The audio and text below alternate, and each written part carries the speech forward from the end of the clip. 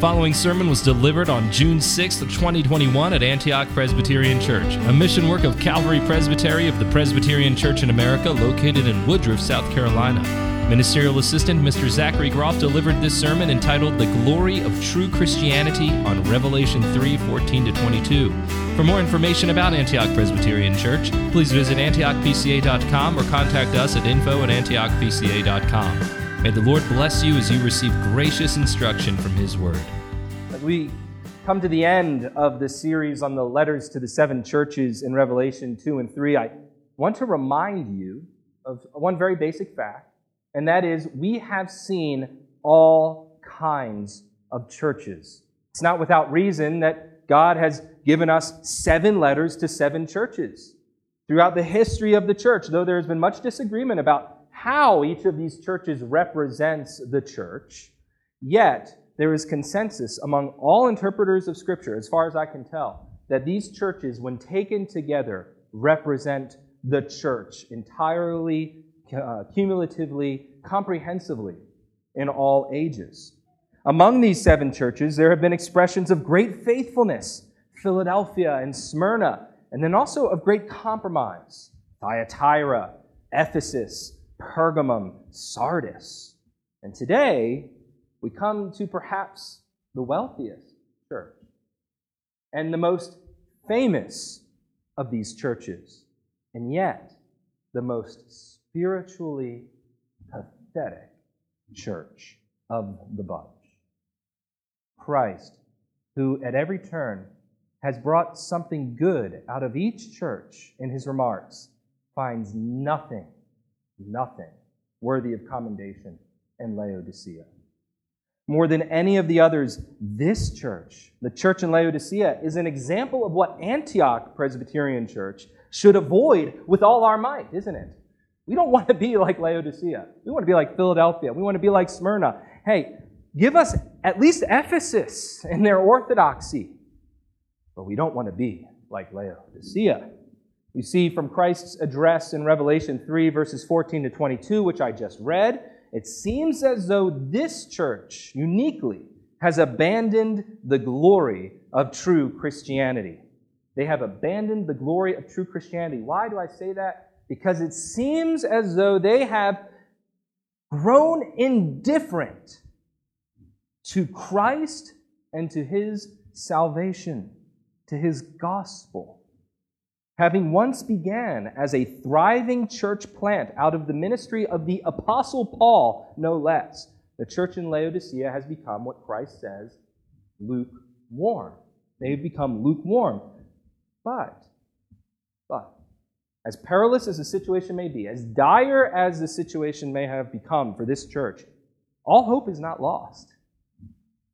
What our passage shows us tonight is that while God in Christ condemns lukewarm Christianity, yet He loves to save lukewarm Christians. While God in Christ condemns lukewarm Christianity, He loves to save lukewarm Christians. What a message of hope! And we'll divide our text under 3 headings then as we consider this glorious truth of true Christianity. First, Christ the judge of lukewarm Christianity, presented to us in verse 14. And then second, Christ's counsel to lukewarm Christians. That's the body of the letter from verses 15-20. And then finally, Christ's glorious grace for repentant Christians in verses 21 and 22. A picture of what is held forth to them if they would be zealous and repent. So first, let's consider together Christ the judge of lukewarm Christianity. We mustn't gloss over this. This is critical for understanding of the whole letter. For in these descriptions of Himself in each letter, just to remind you, I know I've mentioned it before, in each of these descriptions to each of the 7 churches, Christ kind of tips His hand a little bit. He gives them an idea of where it is He's going to be going with them. And so it's important to pay attention to this. And as we read this description, very simply, we see to whom the judgment comes, and I'll give you some background about Laodicea, but then also from whom the judgment comes. To whom, Laodicea, but then from whom, how Christ describes Himself as the judge of lukewarm Christianity. First, to whom the judgment comes. Laodicea, as a city, was an I hesitate to say this because it might be a bit of a crass analogy, but it's a lot like America in many ways. It's a wealthy city, but more than that, the American ethos, our culture, for better or for worse, and I think there's pros and cons to this, the American ethos is that pull yourself up by your bootstraps, get to work, and go make a name for yourself. The American dream, get the house, the white picket fence, the great frontier, manifest destiny, from sea to shining sea. And this has been knit into the fabric of our culture at the very least, if not, in fact, our history, of being self-sufficient, self-reliant, throwing off the strictures of the old world and forging a path for whatever motivation seems to suit our fancy. That's the American ethos. And the Laodicean ethos, and I hope I'm not projecting here, is very similar. And it flows out of their history. Several of these cities have been destroyed by cataclysmic earthquakes in Asia Minor in the first century, and Laodicea was no exception. Along with Colossae and Philadelphia and other cities in the nearby vicinity, in about AD 64, Laodicea was, for all intents and purposes, broken down into rubble by an earthquake. But unlike Philadelphia, and unlike certain other cities which received aid from either neighboring kings or even imperial Rome, Laodicea picked itself up by its bootstraps. You see, the wealthy merchants of Laodicea, who were wealthy in banking and in textiles, and wool in particular, and then also in medicine for the eyes, all of those things will come back, they banded together and they rebuilt their city themselves. So culturally, the city itself, before we even get to the church, is one that, historically speaking, we can say with some confidence, is very self-sufficient, self-reliant. Does that ring any bells? Again, America prides itself on self-reliance and self-sufficiency. Secondly now, zooming in a bit more to the church in Laodicea, what do we know about her? Well, as I intimated in the introduction or suggested, this church was founded by a man, an apostle, a missionary, no less famous and prestigious and effective in his ministry than the apostle Paul. If not directly founded, so to speak, it's at least one that was very much of concern to Paul. He took a unique interest in the church in Laodicea. We could say that with confidence because in his letter to the church in Colossae, to the epistle to the Colossians, Paul mentions Laodicea once, twice, 3 times, a church that he's concerned with. He even mentions the name, I think, if the grammar holds up, the name of the person who hosted the church in his home, Nymphas. And so this church was one that was very precious to Paul, but beyond that, his message to this church is very interesting in light of what we read about Christ's warning to them in Revelation 3. In Colossians 2, starting at verse 1, he says, "For I want you to know how great a struggle I have on your behalf, and for those who are at Laodicea, and for all those who have not personally seen my face, that their hearts may be encouraged, having been knit together in love and attaining to all the wealth that comes from the full assurance of understanding, resulting in a true knowledge of God's mystery, that is Christ in himself, in whom are hidden all the treasures of wisdom and knowledge. I say this so that no one will delude you with persuasive argument." And he goes on and continues. That message to Colossae is just as much a message to Laodicea. And note the emphasis on riches and wealth in Christ, in understanding Christ, in the assurance of his love for Christ. Isn't this why we have a declaration of pardon or an assurance of pardon each service here? It's because this is of great benefit to you, brothers and sisters. It's a great benefit to all of us and to the church to be reminded of the interest we have in Christ. Not the paltry interest of a savings account, no. The great interest of salvation, full and free in Jesus. And these Laodiceans, they knew that. They had that. There's more I could say from church history, but I'll end it there. That this church, ministered to by Paul, was rich in understanding. are we in a similar situation to that of this church? We live in a culture that screams self-reliance and self-sufficiency. Don't turn to anyone to help. Lean on yourself. Such goes the American way of life.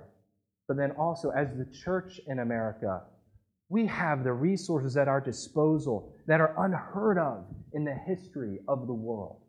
I went on a website recently for an organization that has a theological journal. I was doing some research, not on this passage, but on another passage, and 30,000 free resources. We're talking about academic articles, translations, and all of these things. And that was just one organization with one website. And I can think off the top of my head of at least a dozen others that I, as an aspiring minister, can go to for help in understanding Christ and His salvation. And these are resources open to each of you. I mean, just the very fact that we each have a Bible to call our own and to open up before us, we are rich in understanding. So, the situation of the church in Laodicea, to whom the judgment comes against lukewarm Christianity, it's not that far off from our own. Might we give heed, therefore, to what Christ has to say to them? And who is this Christ from whom the judgment comes? He's described for us here in verse 14. Look at it with me. The Amen, the faithful and true witness, the beginning of the creation of God. This unified title, the Amen, faithful and true witness, beginning of the creation of God. It's really one title. It's drawn from the only other place in Scripture where the word Amen is used as a title. That's Isaiah 65, verse 15. I'll read it for you because it's significant enough to do that. Isaiah 65, 15. You will leave your name for a curse to my chosen ones, and the Lord God will slay you, but my servants will be called by another name, because he who is blessed in the earth will be blessed by the God of truth. That is, the God of Amen. And he who swears in the earth will swear by the God of Amen, or truth, because the former troubles are forgotten and because they are hidden from my sight. That's Isaiah 65, 16. In this passage, which I actually linked to my last sermon on Hebrews 12, 1-3, it's a passage that anticipates and immediately precedes a promise from God, a promise of new creation and new life, of redemption, of deliverance, even from exile in Isaiah's case, but we understand deliverance from darkness and into light. And so when we move on and we see the rest of the title, this makes perfect sense, that Christ would be referencing Isaiah 65 here, lines up perfectly with what he says about himself, the faithful and true witness, the beginning of the creation of God. He is faithful and true, speaking of his, not just his genuineness, but really of his divinity. And so when he says the beginning of the creation of God, we understand that in light of what he's just said about himself, suggesting to us that he's divine. And we must throw off any suggestion that here Jesus is calling himself a creature, beginning of the creation of God. John 1:3, this how this works out is described for us in, I think, plain and familiar language. All things came into being through him, and apart from him, nothing came into being that has come into being. Some theologians call this the efficient cause of creation, as a description of Christ. When we understand him as the beginning of creation, we're just saying that everything exists because he made it happen. God the Father working through Christ the Son to bring all things into existence. He is the cause of creation. He's the source or origin of creation. But I just said that based on Isaiah 65, we're talking not so much about initial physical creation, the birds and the bees and the bubblegum trees, but we're talking about the new creation, salvation in Christ Jesus, redemption, deliverance from darkness into light. And children, you understand this, because I know your parents are teaching you well.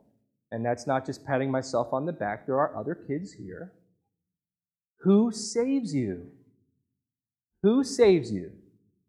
Jesus Christ saves you.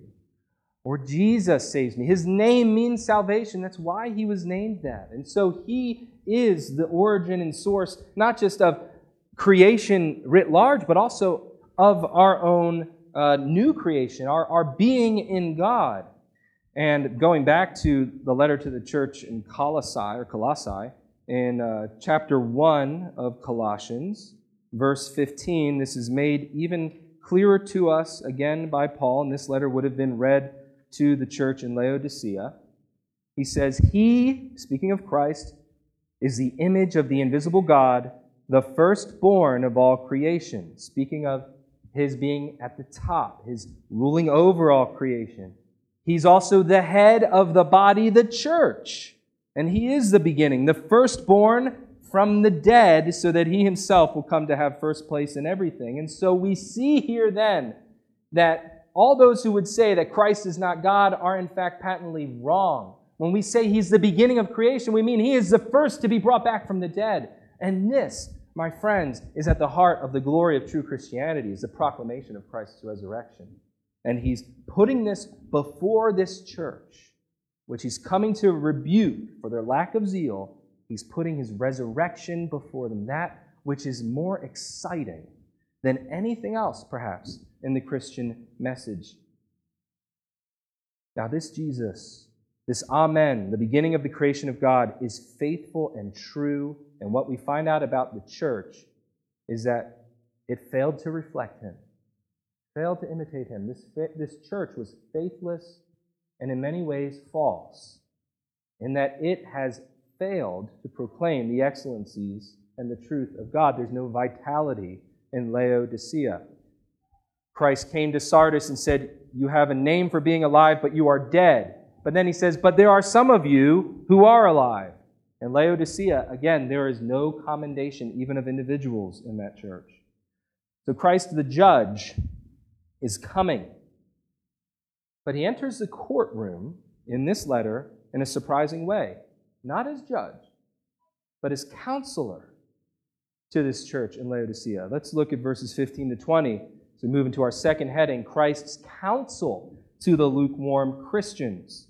He outlines for them their problem, and then he gives them their solution. First, their problem in verses 15 and 16. He says, I know your deeds, that you are neither cold nor hot. I wish that you were cold or hot. So because you are lukewarm and neither hot nor cold, I will, literally, I am about to spit you out of my mouth. So he sets forth their problem by an image, a metaphor. He says they're lukewarm. Children, after you're playing outside on a hot day and you run inside, what kind of water do you want to drink? You want to drink hot water? No. You want to drink kind of lukewarm water? No. You want to take a glass of ice-cold water and just pour it down your mouth and down your throat as fast as you can. That water is useful to you. It brings refreshment. It wakes you up. It cools you down. Well, likewise, lukewarm water here is useless. It's useless to Christ. It's useless for witnessing to Christ's salvation. But zeal in religion, not indifference, but excitement about the resurrection, and earnestness in witnessing to Christ and his salvation, that is very useful. That's very useful in witnessing for Christ. Hot and cold water is useful. Lukewarm water is useless. How useless is lukewarm water? Well, I will turn to our friends, the Westminster Divines. Westminster Larger Catechism 105 tells us how serious lukewarmness is as a problem because of how useless it is in religion and in faith. When they're discussing the sins forbidden in the first commandment, it's on page 952 in your hymnal, but you don't have to turn there. When discussing the sins forbidden in the first commandment, one of the things that they cite here is lukewarmness. Using unlawful means in religion and trusting in lawful means rather than trusting in God. Carnal delights and joys, corrupt, blind, and indiscreet zeal, shooting off in the wrong direction, but then also lukewarmness and deadness in the things of God. That's an infraction. It breaks the first commandment. It's equal to idolatry. In fact, it's an expression of idolatry. Indeed, that's how serious this problem is.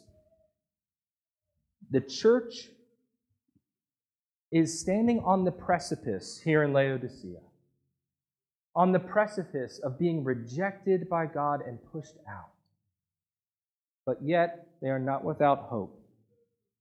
It says in our text, if you're using the New American Standard, I will spit you out of my mouth. But literally what it's saying is, I am about to, which means there's a delay here.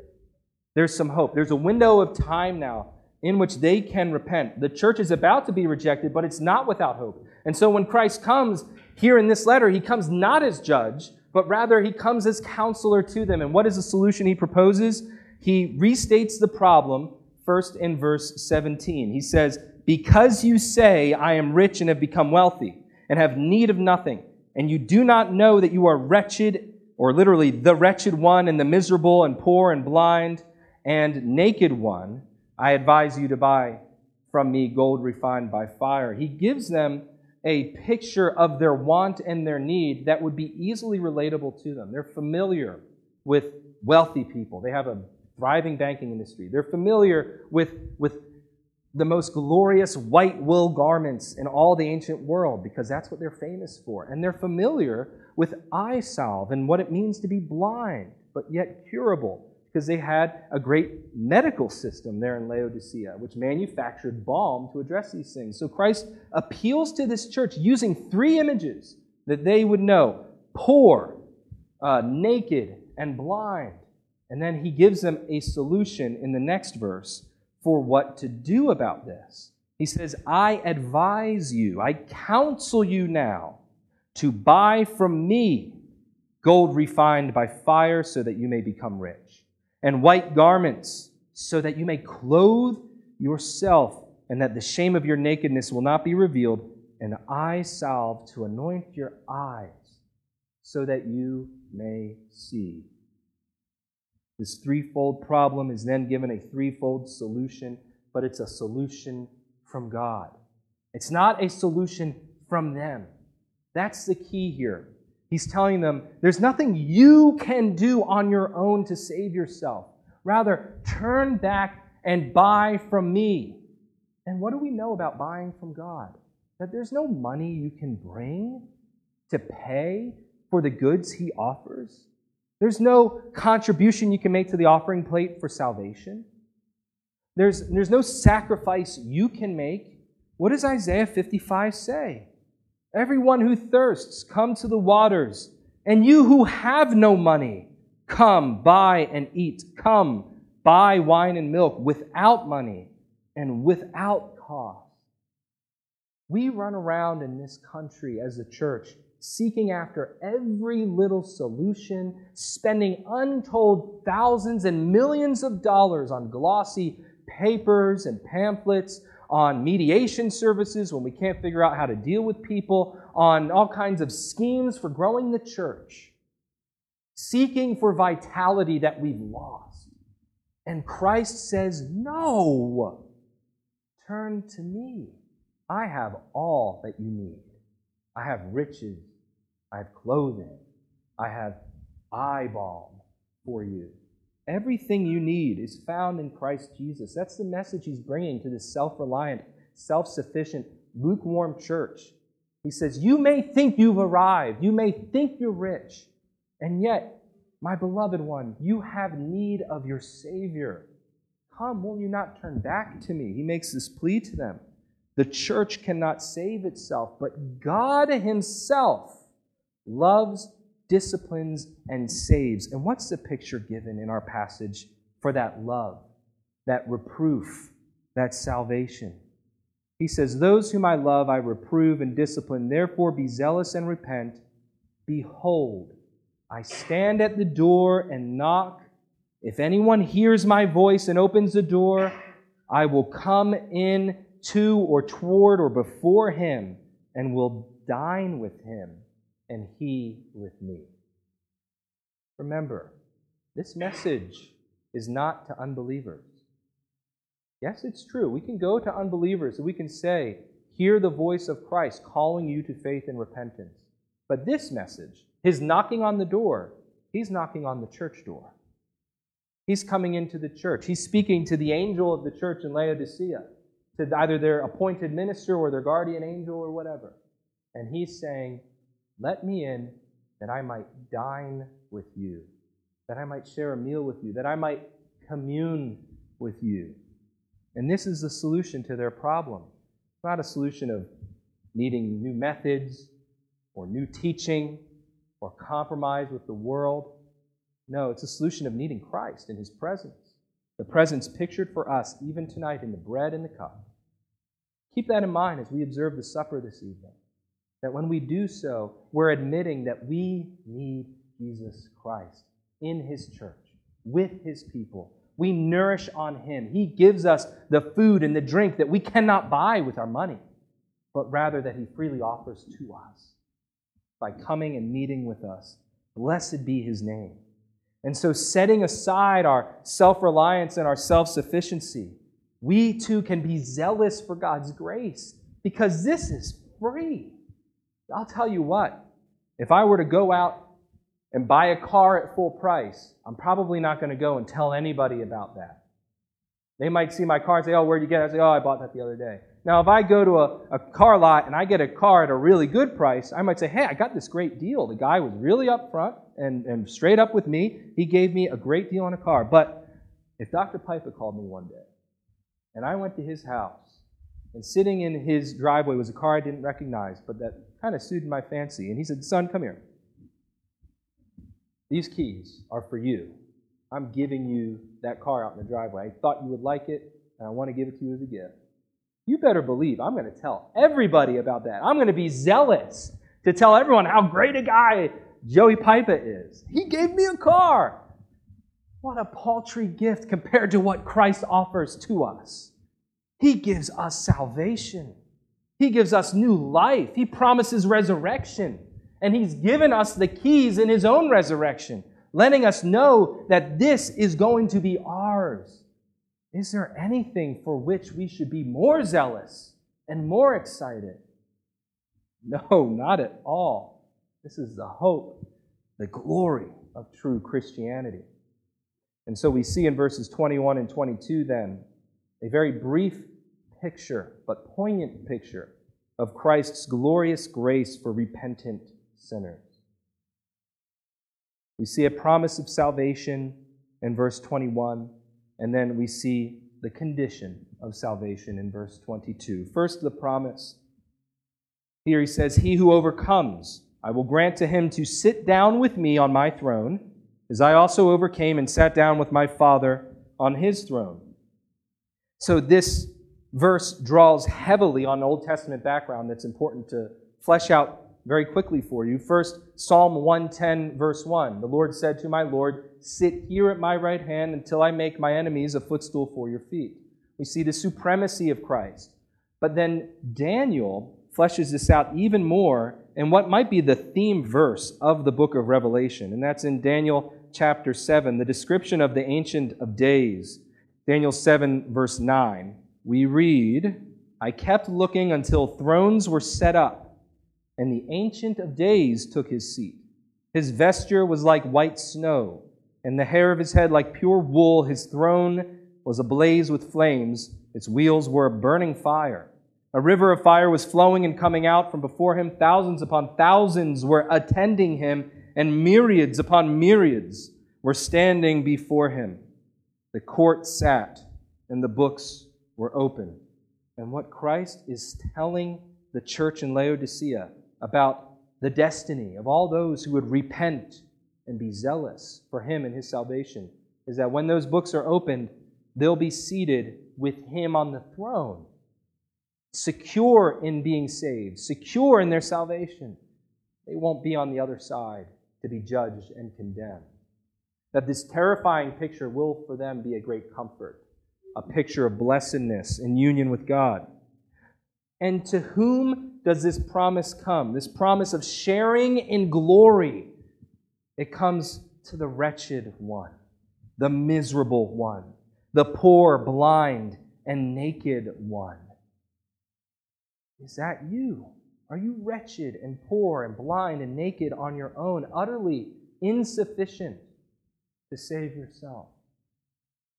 The glory of true Christianity is the goodness of this message, that Christ has made a place for you. Repent and believe in the gospel.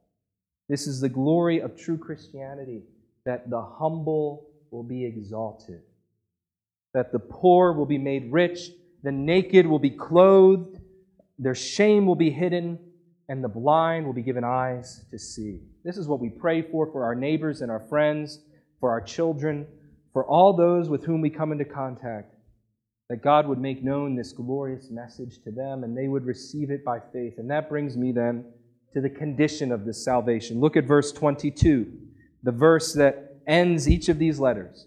He who has an ear, let him hear what the Spirit says to the churches.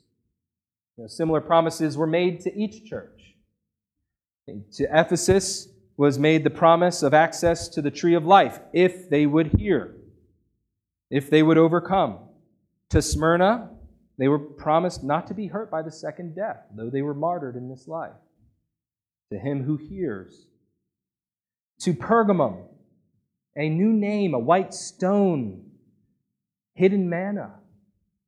To Thyatira, given the morning star. To Sardis, given white garments of Christ's righteousness, his name to ever be inscribed in the book of life, never to be blotted out, to be confessed before the Father and holy angels. To Philadelphia, to be a pillar in the inner sanctuary of God, immovable forever and ever. And now to Laodicea, this promise of being seated on God's throne. It comes with the condition, he who has an ear to hear, let him hear what the Spirit says to the churches.